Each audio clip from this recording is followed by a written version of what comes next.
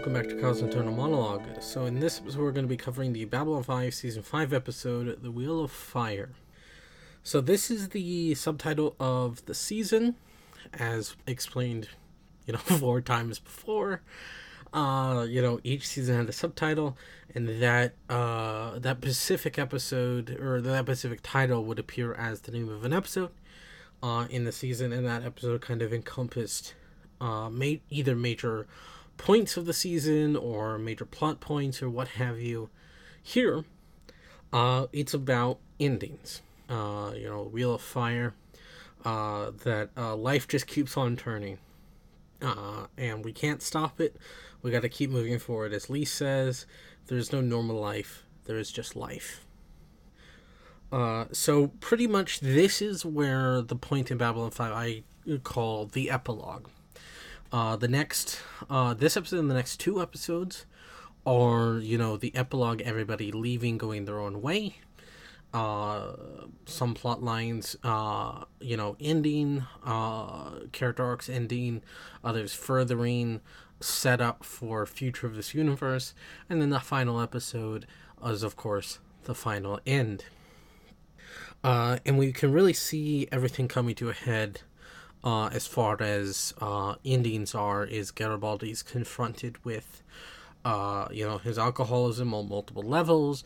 Lita is being dealt with. G'Kar is trying to figure out where he stands with his people now. Everything is just coming around and around and around until now, where people can finally leave of their own accord. So the G'Kar stuff is interesting because essentially everything he feared and he told Talon that he was scared of came true.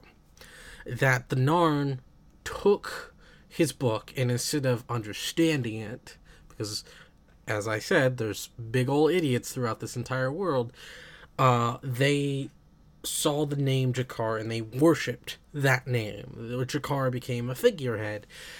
As G'Kar puts it, it's easier to create a statue to someone that you believe embodies everything you wish to be and hope to be, rather than to make any improvements on yourself. It allows you to not think. And so that is what has happened, and G'Kar is abhorred by it. Like, this is not what he wanted. This is not what he wanted to teach. And he's trying to figure out what to do with it. The Narn want him to come back and be their great, glorious leader, a title that he turned down last season. Others just want him to continue teaching his word, but they don't care about the words he says, they just care that he's there. And so he realizes he's got to go, especially with the talk he has with Franklin, which is a great scene. Looking back at that phrase of, can God create a rock so massive that he can't lift it? That essentially, our befuddlement with our life is the befuddlement that God fills with us. That basically, we are an enigma, we are a puzzle, and we were created by God to figure out the answer, but the answer is unknowable. And so we, trying to figure out our lives, is, unknowable to us as well.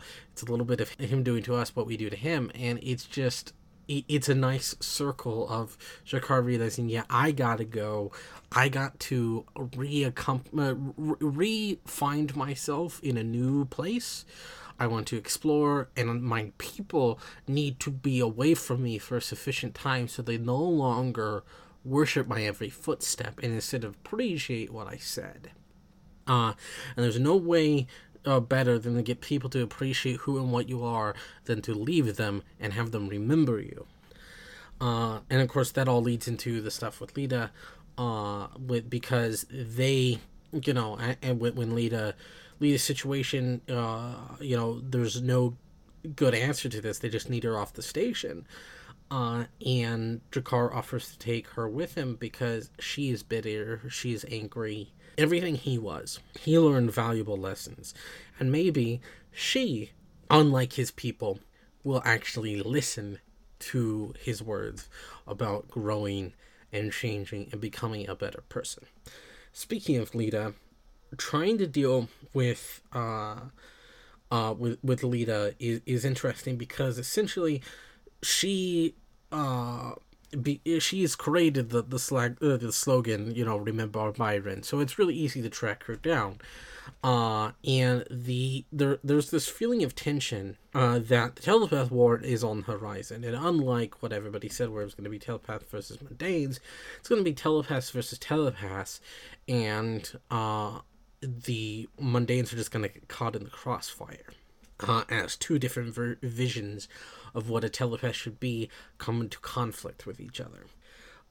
And Lita being arrested is quite interesting seeing, because Zach just wants to deal with her in the polite way possible. Obviously, he cares about her still, but she makes a performance out of it. She actively ignores consent and mind controls everybody in that in the place, the Zocalo, to start drumming their fingers or smacking their hand against the table, all as a sign of, this is how much power I have. You can't touch me.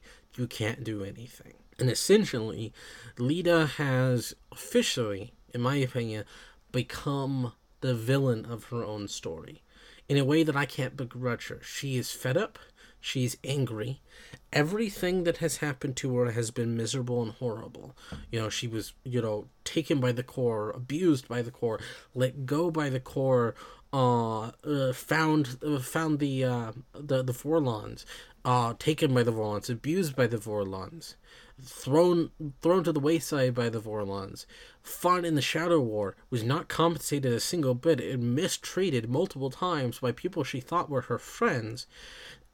Found someone she truly loved, watched him commit suicide for his very ideals, and she has effectively been radicalized, abused, and is full of anger and bile and hatred, and that is a ball that is, of course, going to turn someone towards acting very, very villainous is not exactly the right word, but it's close enough. You can understand why she is the way she is and why she's doing what she's doing, but it doesn't excuse the behavior. It's wrong behavior, but she's been backed into a corner. When you back up animal in the corner, they get aggressive.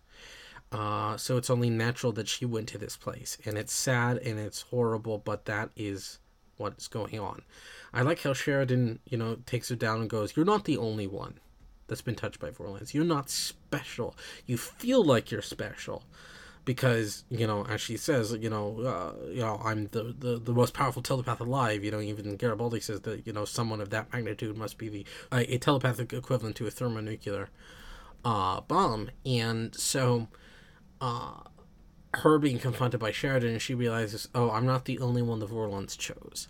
I'm not this, massive, important person. Yes, I'm still angry, but it tempers her anger in a way, and it allows her to, it sort of gives her a new vision, because, as she points out to Garibaldi when he comes to talk to her, is that it's clear that her skill set isn't aligned towards doing this kind of guerrilla warfare. She doesn't have the necessary means. It was so easy for them to track her down and immediately try and arrest her and deal with her, so she needs a easier way around this. She still wants her revenge, but she wants it in a way that she acknowledges she is not perfect.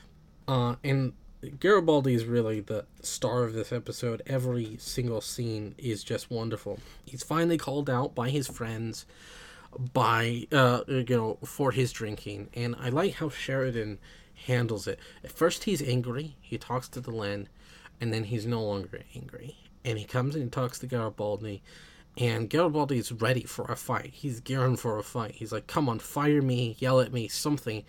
Sheridan says, I'm not angry, I'm just disappointed in myself for not seeing it quick enough.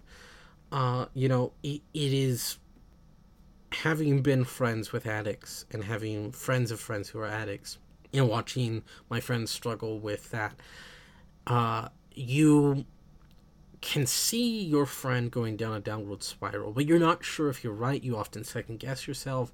You're worrying, but you pray to God that it is not the case. And so you throw everything by the wayside and hope it will just get better. And when it doesn't, your worst fears come to realization, and you feel a mix of emotions. One of which being anger, but if you can put the anger aside, what you're filled with more is disappointment in not only yourself and your inability to see it, but disappointment that your friend was not willing to come to you and talk about their problems.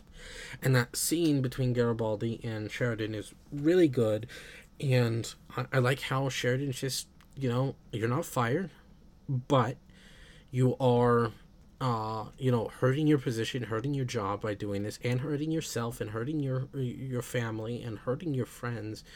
You gotta find yourself before I can let you back in. So he suspends him, and it essentially is a wake-up call to Garibaldi.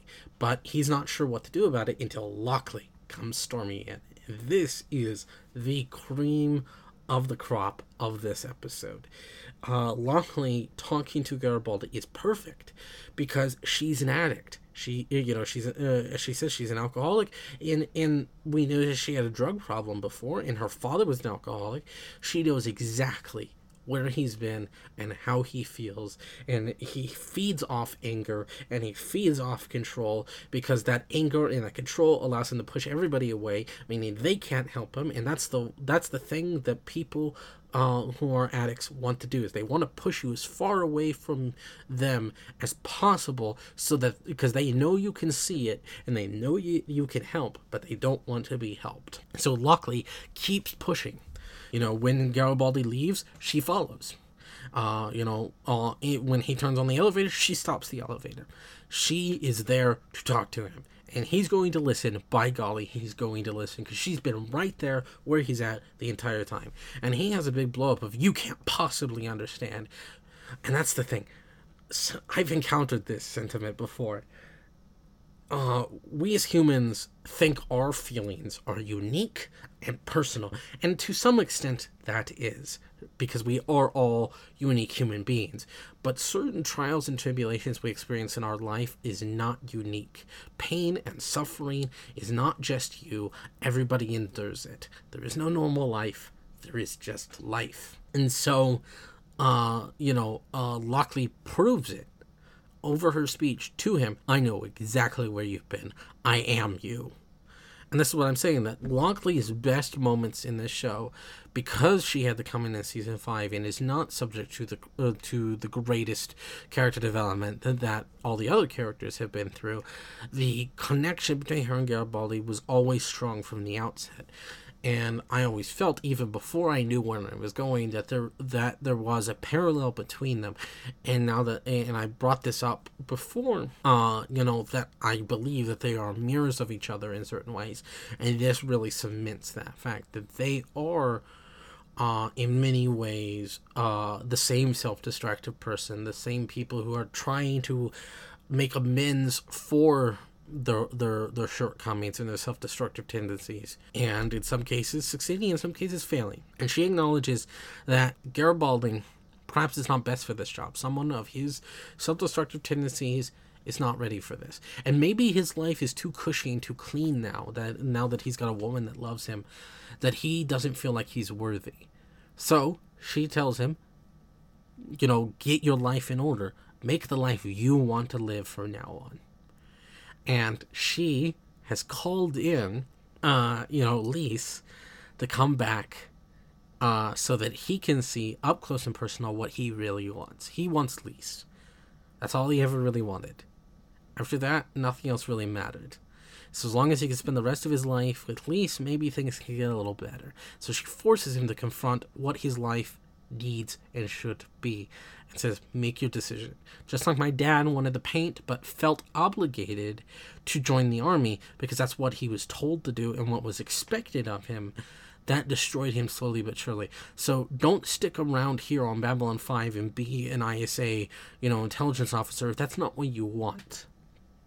Follow the calling of your heart. If the calling of your heart is just to have the love of your life there, that's fine. Make a life out of that. But don't destroy yourself and beat yourself up over the fact that you can't have the life you want simply because you're expected to do other things. It's a beautiful, beautiful scene. And then, of course, him coming to Lita, I like how he's trying to work his way around the block that Bester put in, and because he's trying to wrangle back some control. And I like how Lita even says, "I can't cure an addiction. There's nothing I can do there." And so, he's sitting there like, if you can remove the block from me, I can help fund you. I can some way help you with your campaign against the Psychor. 2 birds, 1 stone. And she goes, no. What you're going to do is you're going to build me an army. You're going to get all these connections, all these weapons, everything you can get me. So when I come back, you have a large enough force I can take to the core and crush them. And I will hand you Bester on a silver platter if necessary. You're going to help me. And only then will I remove the block from you. It shows how far she's fallen and how far Garibaldi is willing to go to wrangle some sort of control back so he can get back on the wagon and clear up his, life to be back with Lise. And so he willingly does this. And we see that he perhaps maybe regrets it. He's not for sure about it. Her kind of power level and her zealotry scares him. But it's the only hope he's got for gaining control back. It may be making the life he wants again. And of course, the revelation that Delenn is pregnant. Of course, we always knew that David was going to be born at some point, and it's kind of expected that it would be the last couple episodes that it would be revealed she's pregnant, because that's forthcoming. But I think it's handled really hilariously in a way, with her fainting and being hysterical at that moment. And, the next person that comes in here being all hysterical, I'm going to shoot myself in the head, and I like how the issues of interspecies pregnancy is addressed. Like, this is unknown territory. She changed her biology, so she is part human, part Minbari, and then shared it's full human. So they're going to have a baby that is 1/3 at least, Minbari, and there's, tricks. That's a tricky thing indeed, because no one's ever seen it. One would assume it happened with Sinclair when he turned himself into Valen, and of course his bloodline was passed down, as we well know, because, Delenn is a descendant of Sinclair, therefore, at least somewhere in there, before the Chrysalis, she was in some way human. But this is not something that was ever, covered, because it was not, it was not public knowledge that Sinclair, aka Valen, was human. So this is uncharted waters, and it's going to be difficult. And I like how Babylon 5, as kooky as it can be, as dark as it can be, it also does the little things to make you believe in this world, that a human and alien find each other and have a child isn't an easy thing. There's no guarantee that will work. Interspecies breeding is hard and arduous and many times impossible. So this is really the beginning of the epilogue, the beginning of the end, if you will, even though the beginning of the end happened just prior. Back, I would say around the ragged edge, I think is when I said it. But this is the beginning of the epilogue. So the beginning of the end of the beginning of the end. Does that make any sense? I guess not. It only makes sense to me. But I love this about this show, is that it's willing to give its characters time to move on and allow things to begin while things are ending, because that's the way life works. And this show many times is reflective of not only real life experiences, but of a real breathing world. And that's what I love in my fiction, is characters I can believe in, a world I can believe in, and allegories to my real life that make me think and make me evaluate where I am and my surroundings. It's gonna be sad when I say goodbye to Babylon 5 in a couple episodes time, but then we'll move on to Witcher. I'll see you later. Bye.